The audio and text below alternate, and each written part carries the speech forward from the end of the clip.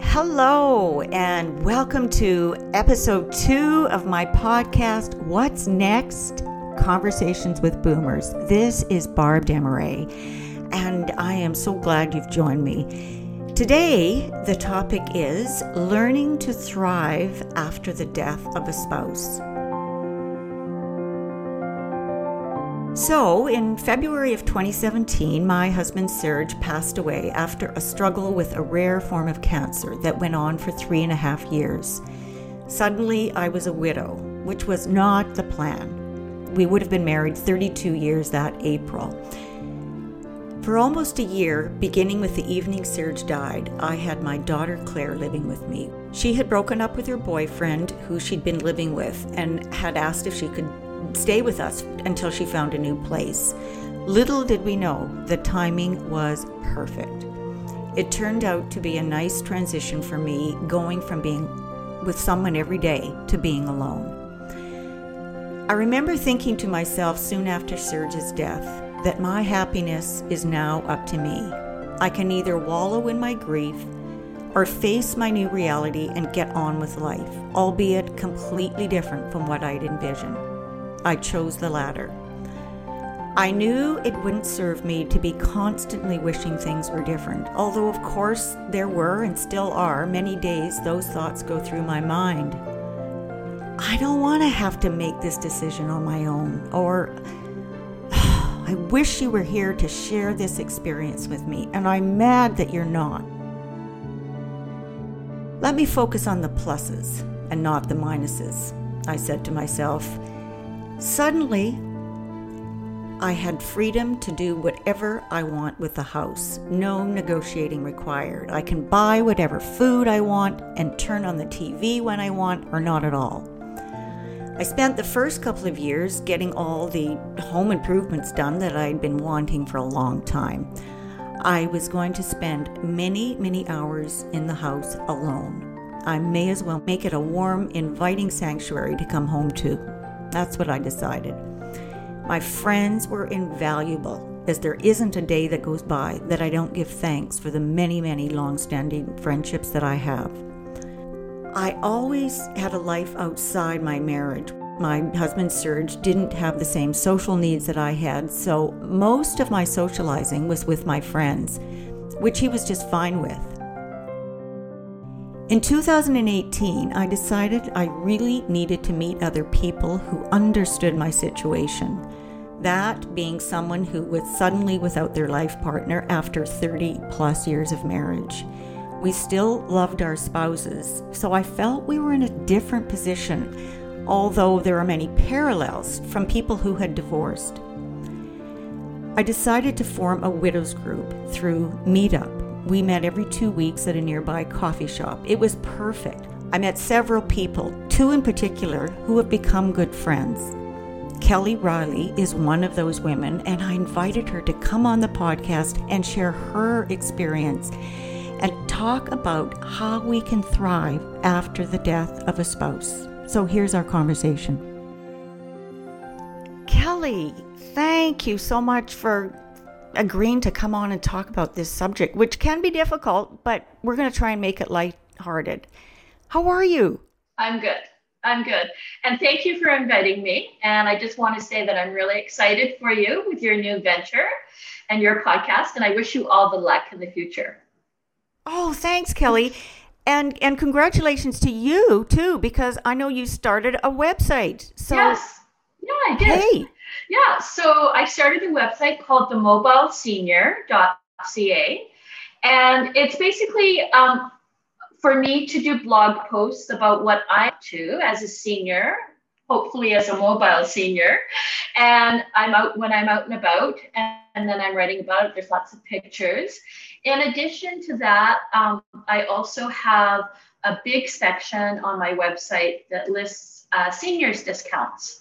And it's kind of nice. I've categorized it by restaurants, golf courses, community centers, etc. So people can go there and find out if there are seniors discounts.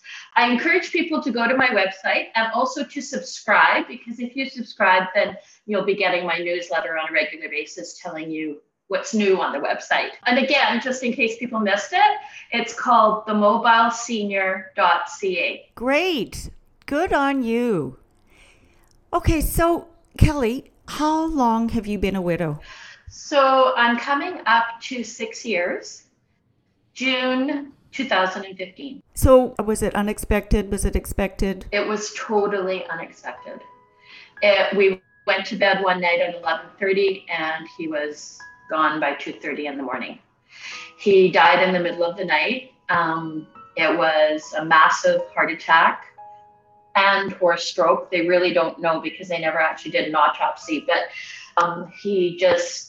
it just happened. He actually just catapulted out of our bed, and I thought he'd fallen out of bed. And I started to laugh and said, Mike, you've just fallen out of bed. And then when I realized that he was not responding to me, which he would have done, I immediately jumped out of bed, ran around to the side of the bed, and realized that there was something seriously wrong because he wasn't responding to my voice.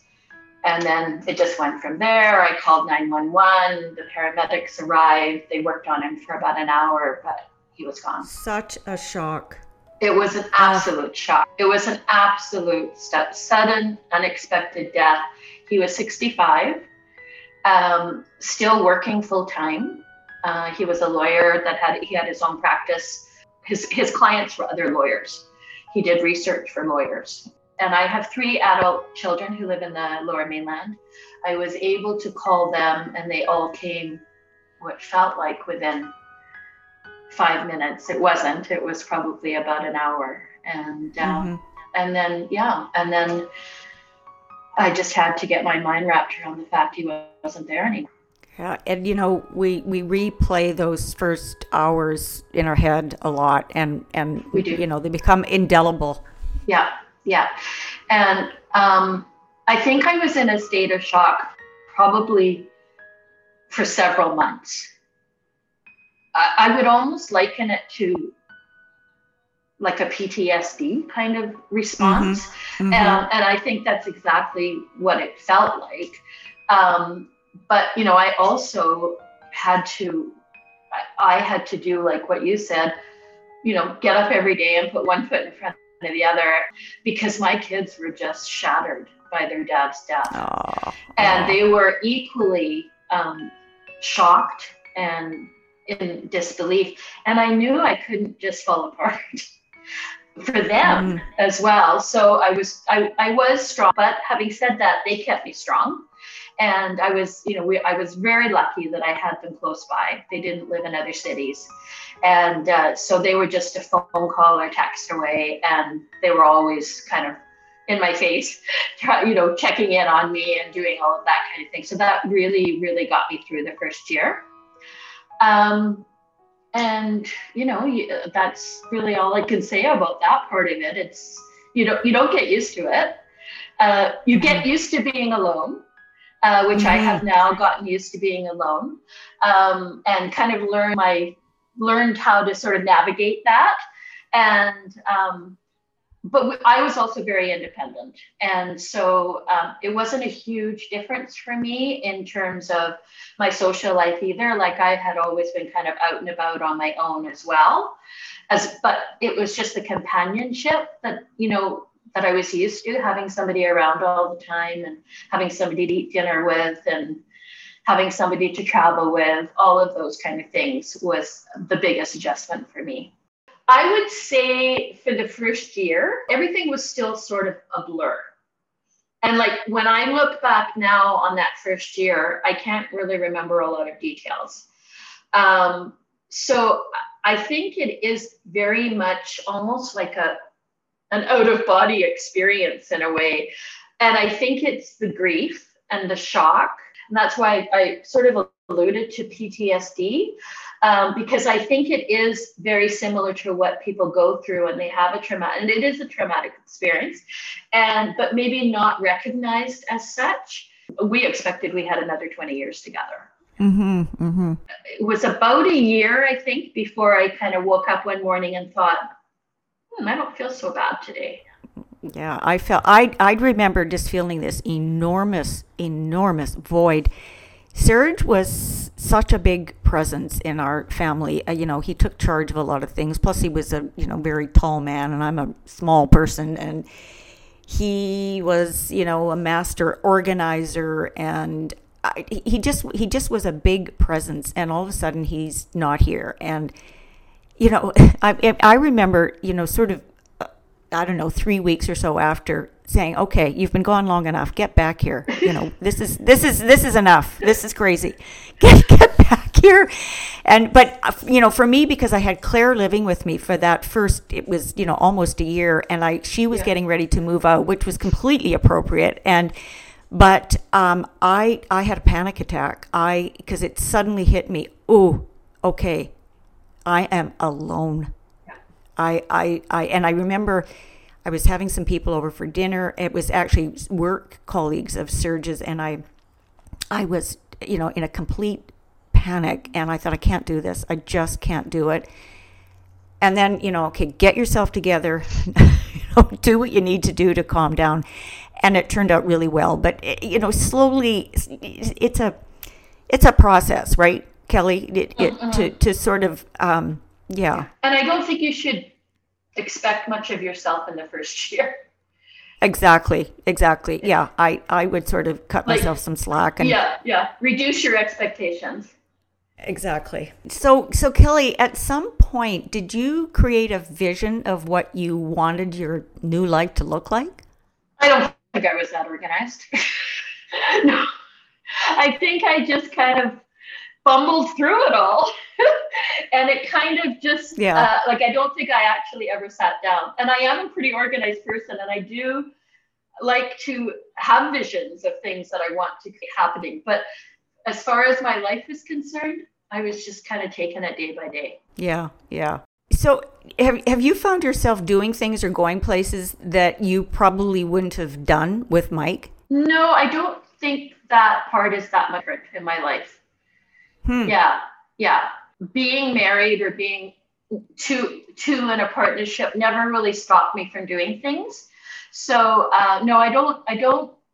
I understand what you're talking about as far as the freedom is concerned, because it is freedom to make your own decisions about what you want to do and where you want to go and what you want to eat and all of those kind of. That's absolutely crucial for me now, and I almost can't imagine what it would be like having to answer to somebody else. To take that away. But no, I didn't really feel a sense of relief or freedom or any of those kind of feelings. I don't remember that. I think it was already there. Yeah, it's interesting you say that, because as I mentioned in the beginning, I had quite an active social life myself, like with my women friends that was outside my marriage that, Serge was completely fine with. I think that helps, don't you? Yes. That, it's obviously an enormous adjustment, but as opposed to people who their main companion for everything is their spouse or their partner. So how has that been as a single person? First of all, the reason why I started to travel about 6 months after he was gone. That was my first trip. I did it mainly because he and I used to do a lot of traveling together. It was one of the things we really enjoyed doing. And I just absolutely wasn't ready to stop traveling. And I thought, so what am I going to do? Am I going to find somebody to travel with, which was always a possibility, maybe find a girlfriend or somebody who, had the same kind of interests as me. And I just kind of racked my brain. And even though I have lots of friends and family, and I just couldn't think of anybody that I wanted to spend 24/7, for 3 weeks together. And I was just really worried about not being able to do the things I wanted to do when I traveled. So I just bit the bullet and said, okay, I'm doing this alone. And again, I started a website with a blog that was tied into that was called Go Solo, Go Happy. And so I wrote about my travels. So it kind of gave me a reason to sort of put it on paper, which is a really good way of organizing my thoughts. And also it was a way to organize my pictures. And so it gave me a reason to travel alone. And I wasn't skittish. In fact, I was kind of excited about the notion of being alone. So off I went, and then I just started traveling about every 6 months after that until COVID hit, of course. And then I haven't traveled since for a year and a half now. Right. But I'm sure there's plans in the works for the next trip. I'm thinking. Yeah, I'm still a little bit nervous about the idea of traveling, though, with COVID and all of those type of things going on. So I'm not ready yet. Even though I've been fully vaccinated, I'm not ready to go ahead and make that jump yet. You're an inspiration, Kelly, truly. I mean, I know people listening to this will be inspired by your story and your courage, and your upbeat attitude, your positive attitude. It's admirable. What would be the best piece of advice you'd give a newly widowed person? I don't know what I would say to somebody because everybody is so completely different, and everybody's case is completely different. I think for me, it was like to find something, like in my case, traveling, but with other people, it might be something else, a new hobby, socializing, doing something. I think it's important to get out of the house and to try not to stay home too much and be alone too much. I think your mind plays tricks on you when that happens, and you can just go a little bit crazy too. So it does help you to get out and about. I think that would be the advice I would give somebody, although I know in some cases it's just too difficult for them to do that. Yeah, there is no formula. There is no right or wrong way to grieve. I mean, you're right. Everybody does it differently. But you were a regular part of our meetup. You were there every 2 weeks. It was so great having you there. I know that it really helped me a lot. Yeah, and I just love the concept, the way you framed it, which is that you wanted to meet with people who understood what you were going through. And that's exactly right, because I think some people, like, we are a special type. We are widows, and we are people that, our spouses left us, not through anything that we did. And like a divorce situation, I think, is a bit different. And so how do you kind of move on from there? And it was tremendous to meet both you and Jennifer and all of the other people in the group, because we were all sort of in the same boat. So I would say we were like-minded people, and we could talk about, things that were bothering us or weren't bothering us or what we were doing, but sharing with people who understood. Yeah, it was great. What it's like not to have a partner anymore. Yeah, I remember that first meetup that we had, and we all left the coffee shop together, and I remember feeling we are all going through the same thing. All of these people that are with me right now understand what I've just gone through. And there was something about it that was really comforting. Yes, exactly. And, it also, I think also everybody's situation is different. I never felt that I was completely alone, as I don't think you, because you have your adult kids. And so, I just can't even imagine what it would have been like to go through something like that without having my kids around. And so I consider myself really fortunate. And so we could help each other and give each other hugs when we needed it and just kind of prop each other up. Yeah. So, I think childless widows, it must be more difficult for. I would think so. Mm-hmm, mm-hmm. As we were talking, you did sort of allude to, I can't imagine having anybody else in my life right now. I'm kind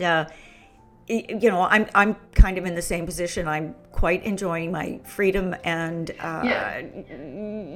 don't really feel like giving that up right now. Who knows? But it feels good right now just to be going through life on my own with my friends and family. So yeah, and I would echo you too. I feel the same way. I'm not desperate to find anybody else to share my life. However, I'm not going to say that it's not never going to happen. It might. But yeah, my life feels very full. It was not something that I expected to feel in, say, the first year after the death. I never thought that my life would feel very full again. But it does. And it's mainly because I've filled it. I've filled it with things to do, things that I like to do. A brand new apartment, which I love, all of those kind of things that just kind of are for me. Yeah, and you've done such a good job of it. And we do, we realize, okay, this is up to us, right? Mm-hmm. I can't sort of rely on people to, know when I'm feeling down or know what I need. It's up to us. So. Right. Thanks so much, Kelly. I'm looking forward to listening to them. So keep me posted on everything you're doing. Bye-bye. Bye. One of the things that has become really clear to me as I'm going through what I would call a journey of self-discovery, when you're with somebody, at least this was my case. Serge and I had very different personalities. He was, what a lot of people would describe as intense, serious, perfectionist, took life very seriously. And I didn't. And sometimes he was uncomfortable with my exuberance. And so I would kind of repress that part of me when we were in social situations, or, when the kids were around. You kind of rediscover these little pieces of yourself that you put aside. Right. Oh, right. That is who I am. That is a big part of who I am. I'm going to reveal that side of me. I'm going to really be me. And I've had lots of situations like that where I've totally let go and know that if Serge had been around, he would have been really uncomfortable with my exuberance. Did you ever talk about it, or was it not like a conversation to be had? It really wasn't, because I just sort of concluded that he was uncomfortable letting himself go, which a lot of people are. Yeah. And I don't seem to have any problem with that. It's so much so that, I'll look back and think, oh my God, I really went overboard there. I really. Yes. I remember Serge saying one time to me, cut the dramatics. So I kind of, okay. How dare he? I got the dramatics. Okay, no dramatics. Sir, no, sir. The side of him that I really, really miss, we did a lot of traveling and we loved doing it. And he was just a master planner. So I have to tell you, I didn't do anything because... You just showed up. I just showed up. What have you got planned for today? And I would just do it because he was so good at it. And everything went so smoothly. I mean, we'd get to the airport and he'd have all the documents. Everything was just... easy breezy. Easy, so who am I to argue? It was great. And I appreciated that. And just his very strong sense of responsibility, his devotion to the kids. I learned from him. I learned a lot of things from him. I tend to be it's good enough. And he was, no. Yeah. You got to make sure all your I's are dotted and your T's are crossed, and double check and triple check. So we balanced each other off in a good way. Oh, that's lovely. What's Next is written and created by Barb Desmarais. It is produced, edited, and engineered by Mela. Find us on Apple Podcasts, Spotify, Stitcher, or wherever you get your podcasts. And make sure you subscribe to find out what's next. Conversations with Boomers.